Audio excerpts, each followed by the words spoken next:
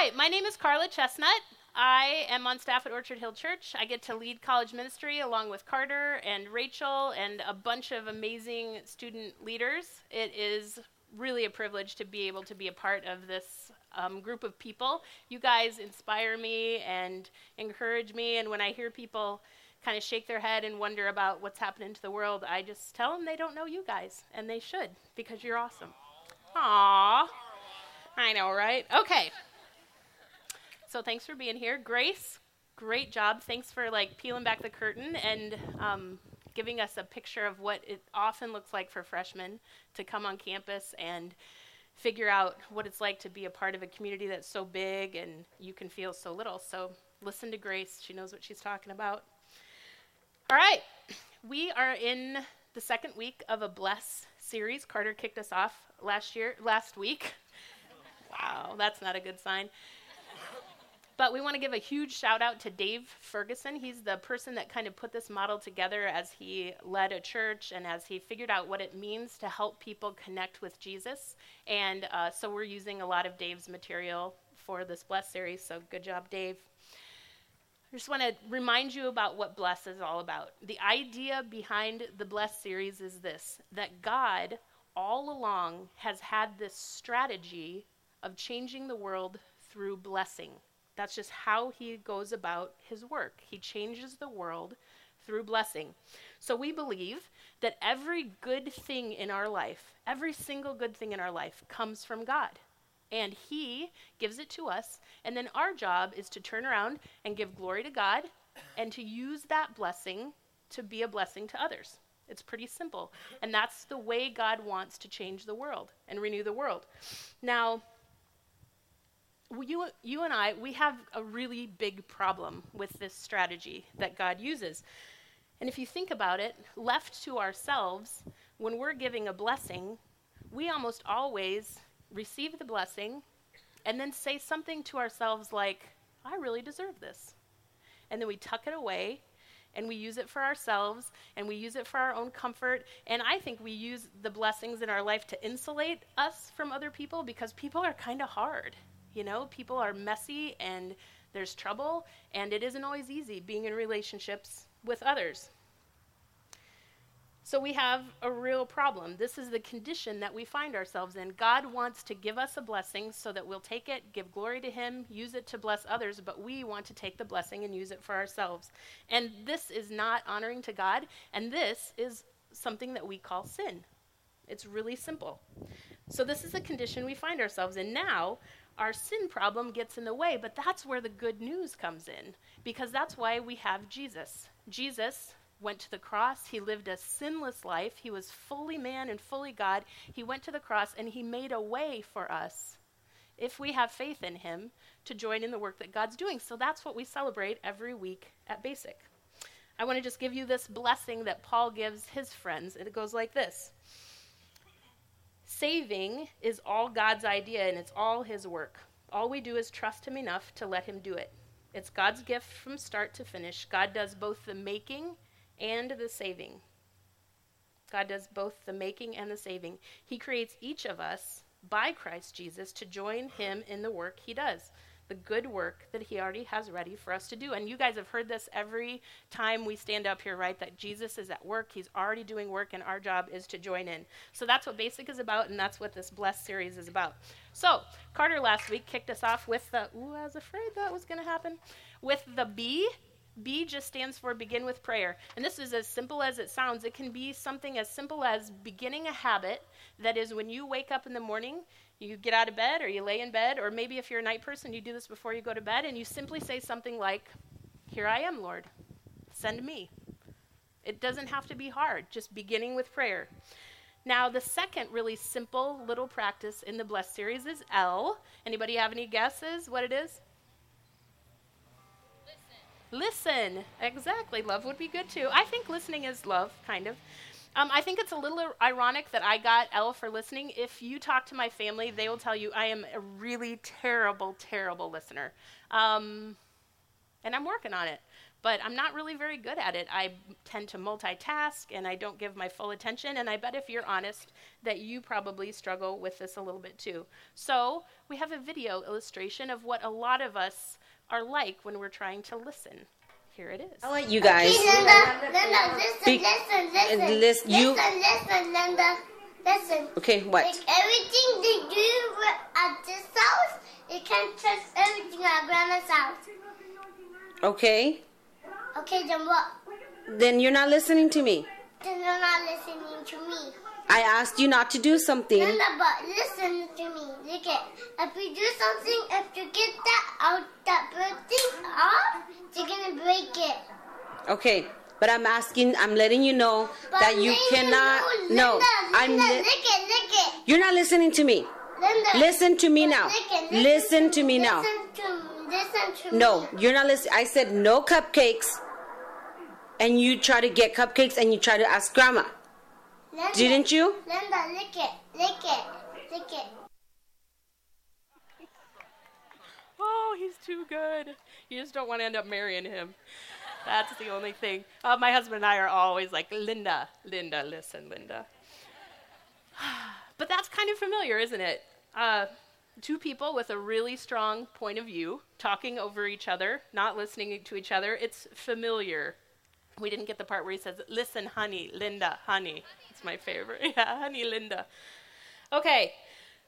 Now, another thing about listening is if you're like me, you often find yourself actually in a conversation with someone and you are literally waiting for them to stop talking, pretending like you're listening so that you can say the words that you want to say. Listening is really hard. Can you relate to that? You guys ever do that? Okay, good. Not good, but we can learn. Okay. I think there are a lot of huge barriers to us listening, and as I was thinking about the ones that get in my way the most and probably get in your way the most are things like I'm too overwhelmed with my own stuff to listen very well. I'm afraid, actually, of what the person might share if I really, really, really listen, and then I'm going to be like, in that. I actually like that, but I think that can be one that gets in our way sometimes. Sometimes I don't know how to ask the right questions, and this one is kind of hard to say, but I think if we're really, really honest, sometimes we're just at the place where we don't really care about what's going on with other people. We're just kind of into our own thing. So that's the dilemma that we find ourselves in. And if those barriers aren't enough, I'm going to take you down a little bit lower. What about all the other voices that are just all over the place in our lives? There are voices that we deal with every day. There's so many voices in the world and voices in our heads. Consider this. There's Pinterest, Tosh.0, Reddit, The Onion, Oprah, fashion and design, just Netflix in general, the NBA, fantasy football, Fashion Police, sad day for Fashion Police. Yeah. Bob Costas and Chris Berman, Chris Berman, Charles Barkley, Jimmy Fallon, Miley, the Kardashians, Mom and Dad. And some of these voices are great, right? And some of these voices need a lot more of our time and attention, but a lot of them need a lot less of our time and attention, especially if we want to become the kind of people that are living this blessing kind of life. So do you agree that we need help listening? All right, good. One voice has led people for a really long time. It's actually a collection of voices, but it's the story of God found in the Bible. So we're just going to look at a story that's found in the Bible. It's found in Luke chapter 18, verses 35 through 40. And this is a really serious paraphrase. So if you're opening up your Bible, that's fine, but it's not going to match. So Jesus was walking along the road, and he was on his way to Jericho. That's a really big city. But he was also on his way to Jerusalem, and he was also on his way to the cross. So he's headed somewhere really, really important. And there are a whole bunch of other people along with him because there's like a religious festival that they're going to go to. So they're going down the road, and he's with a bunch of people, and these are probably like seriously religious people that he's walking with. And there's a blind man sitting off on the side of the road. He's begging, and he starts to hear this commotion, all these people walking down the road. And he asks somebody around him, he's like, what's going on? And they're like, Jesus of Nazareth. He's coming by. And the blind man immediately starts to yell. And he starts to yell this, Jesus, Son of David, have mercy on me. Jesus, Son of David, have mercy on me. Louder and louder. And then the people around him are like, dude, you can't do that. You have to be quiet. These are like really seriously religious people. You can't be yelling at him. But he doesn't listen. He just yells louder. He says, Jesus, Son of David, have mercy on me. Jesus, Son of David, have mercy on me. And then Jesus does this incredible thing. He stops in the middle of the road, and he turns to some of his friends, some of his people, and he's like, can you bring that guy to me? And as the guy draws near, Jesus looks at him and he asks him a question. He says, what do you want me to do? What do you want me to do for you? And the man says, Lord, let me recover my sight. Jesus said to him, recover your sight. Recover your sight. Your faith has made you well. And the man recovered his sight immediately, and he followed Jesus, glorifying God as he went. And all the people, when they saw what happened, gave praise to God. So what can we learn from this story, from Jesus and the way he deals with people about listening? So I just think there's a few things. The one thing that I think if we could get this, we are on our way to being good listeners. Jesus is just willing to be interrupted. He's going somewhere important, and he's with some really important people. But that doesn't stop him from listening to people, especially to people that have been cast aside and pushed aside and tried to be kept quiet. Jesus just tends to listen for people that are on the margins, on the side of the road. So Jesus is willing to be interrupted. So what would it take for us to master this art of being interrupted? Because what it boils down to is that people are really, really important to Jesus. So how can we become people that allow people interruptions? And I don't know about you, but I allow a lot of technology interruptions. Like even when I think I'm not going to have my phone at this dinner, if something really important pops up, then I look at it. How can we become people who allow people interruptions? So we can learn from Jesus that Jesus is willing to be interrupted. And we can also learn that Jesus is willing, that listening is one of the greatest gifts that we can give a person. So listen to this in the story. What gifts did the blind man receive because Jesus listened to him? Just yell out some of the things that the blind man received. Got his sight back, the really obvious one. Love, absolutely. What else? Acceptance, did I hear that? Hope. My daughter's name is Hope. Anything else? Okay, good. Yeah, he recovered his sight. He was blind, and then he could see because Jesus was listening. What a gift. All because Jesus listens to the voice of someone crying on the edge of the road. And this is so like Jesus. If you want to know about Jesus, read the Bible, because Jesus does this kind of stuff all the time. He's doing something important. He's with important people. And all of a sudden, somebody on the margin, somebody that's left out, cries out, and Jesus turns, and they have his full attention. So Jesus gives the guy his sight. That's a really good gift. The second gift, Jesus imparts value on this man. Now, this is an indication to us that this is a broken world, right? Because this man already has value. Because anyone who's created by God in the image of God has value. But Jesus is coming back to set the world right. And he imparts value on this man. He doesn't heal him from afar. He doesn't leave him on the side of the road and say, you can have your sight. He says, will you bring that guy over here? I want to talk to him. I want to spend a little bit of time with him because he's valuable. That's important. That's a big gift. The third gift is the blind beggar on the side of the road. Listen to those words. The blind beggar on the side of the road becomes a follower of Jesus who influences everyone around him. That's a huge gift. Jesus takes this moment because he listened, and he makes this man into someone with influence. All the people around him began to praise God because of what Jesus did. So Jesus is willing to be interrupted. Listening can be one of the greatest gifts we can give someone. And then the third one is this. Jesus didn't assume he knew what the man needed. He didn't make the assumption. And this is Jesus, so he probably knew what the man needed. But Jesus doesn't operate like that. What did he do? He didn't assume. He asked, right? He looked at the guy. The guy came near. He looked at the guy, and he said, what do you need me to do for you? And the guy answered. And this is really, really important, especially as we kind of come together as a community that wants to be blessers. We need to be really careful that we don't assume we know what people need. Orchard Hill Church has a partnership with Food for the Hungry, and we have a partnership in this specific community in Gorongosa, Mozambique. So I had the opportunity to go quite a few years ago and learn all kinds of stuff about leadership and about mission and vision and how to love people really well from the Food for the Hungry staff. One of those guys is here right now. His name's Halkno. Probably a lot of you have met him. But a story that we heard about while we were in Mozambique really illustrates this idea of not assuming that you know what people need. So Food for the Hungry goes into a community and they talk to the community and learn what's going on in the community, and then they have child sponsorships so that they can begin to meet some of the needs in the community. Well, the Food for the Hungry staff started to notice that a lot of the girl children from the village weren't going to school.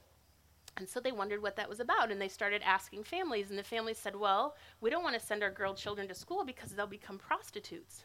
And the Food for the Hungry staff were like, wow, okay, well, we have some educating to do. And they began to educate families about the benefits of girls going to school. And the benefits for girls going to school don't just benefit that child, they benefit the whole family, they benefit that child's family, and they end up benefiting the whole community. So Food for the Hungry does this really good work of educating families about why they should send their girls to school. And when they're done, they stand back and they notice that girls still aren't going to school. So they go back. And they're like, why? Why aren't you sending your girls to school? And they said, we told you we don't want our daughters to become prostitutes. And then they asked the next question, why do you think that? What do you think's going on? And they told them that in Mozambique, the government sends teachers to a school to teach, and some of the teachers were prostitutes in the evening. So a huge miss for Food for the Hungry, but a huge learning for them too. You can never, even when you're working really, really closely with people, assume you know what's going on in their life. Really amazing, amazing story. And there's all kinds of stories like that if you talk to people who are working with people, especially people who live life differently than we do. We can't assume that we understand their life. So, Jesus is willing to be interrupted. Listening can be one of the greatest gifts we can give someone, and Jesus didn't assume that he knew what the man needed. So I hope you're just starting to get this sense that listening isn't just about hearing the words that come out of a person's mouth. It means listening for what's really going on in their lives. Coming to a place of understanding about where they are relationally, physically, emotionally, and spiritually. It might mean asking questions like, what do you need? Or what are you excited about? Or what matters most to you? Or what challenges are you facing? How can I help you? And then I just have this question. What would it be like to live in a world where everyone had a person like this in their life, that listened like this? What would our world be like? And we can start to have that kind of a world right here on campus at UNI, and that's really, really exciting to me. So could it be that listening may be as powerful or more powerful than anything we actually could ever say? I think maybe it could. So as we begin to live out this blessed model by listening to people around us and to our communities we live, we're going to find thousands of ways to engage. We just will. If you begin with prayer and you start to listen to people around you, you're going to find thousands of ways that you can engage with your community and the world. And as you become aware of the needs around you, pay attention to those needs that kind of make your heart skip a beat or get you excited. Those are probably the areas you need to move into. So I want to leave you with just one need, and this is a need that the UNI community has made us aware of. And this may be, for some of you, something that would make your heart beat a little bit faster and maybe be a little risky, but also be super, super rewarding. And it's the CME, which is the Center for Multicultural Education. They need conversation partners for international students. So this is what it is. A native English speaker, which is probably most of you, is paired with an international student for 1 hour a week to speak English and just hang out. It's not a tutoring program. It's simply about making an international friend, learning about their culture, practicing English, and showing them American culture. So if you're interested in that, that's just one way to be a blessing, but you're going to get way more blessing in return, I'm certain. So we have sign-ups for that over at those tables over there if you're interested. So that's about listening. Lots of challenges. Let's pray. God, we are so thankful that you didn't leave us in our sinful state, lost and confused about what it means to join in the work that you're doing. Thank you so much for your son. Thank you for his perfect example of what it means to wash us clean, to set us free from our life that is dead to sin, and to usher us in through his work on the cross into your work where we are no longer bound by sin. We're able to live freely with joy in your kingdom, and we're able to learn from you. We're able to learn from the people around us, and we're able to learn from your word in the scripture. Would you make us a community of blessers? Would you help us to join in with God's strategy to bless the world and to change it? And would you help us to point people to Jesus so they don't have to try and fail on their own? Thank you for being the kind of God that you are. Thank you for paying attention to people on the margins. Help us to have the same kind of heart that you have. We pray all these things in Jesus' name. Amen.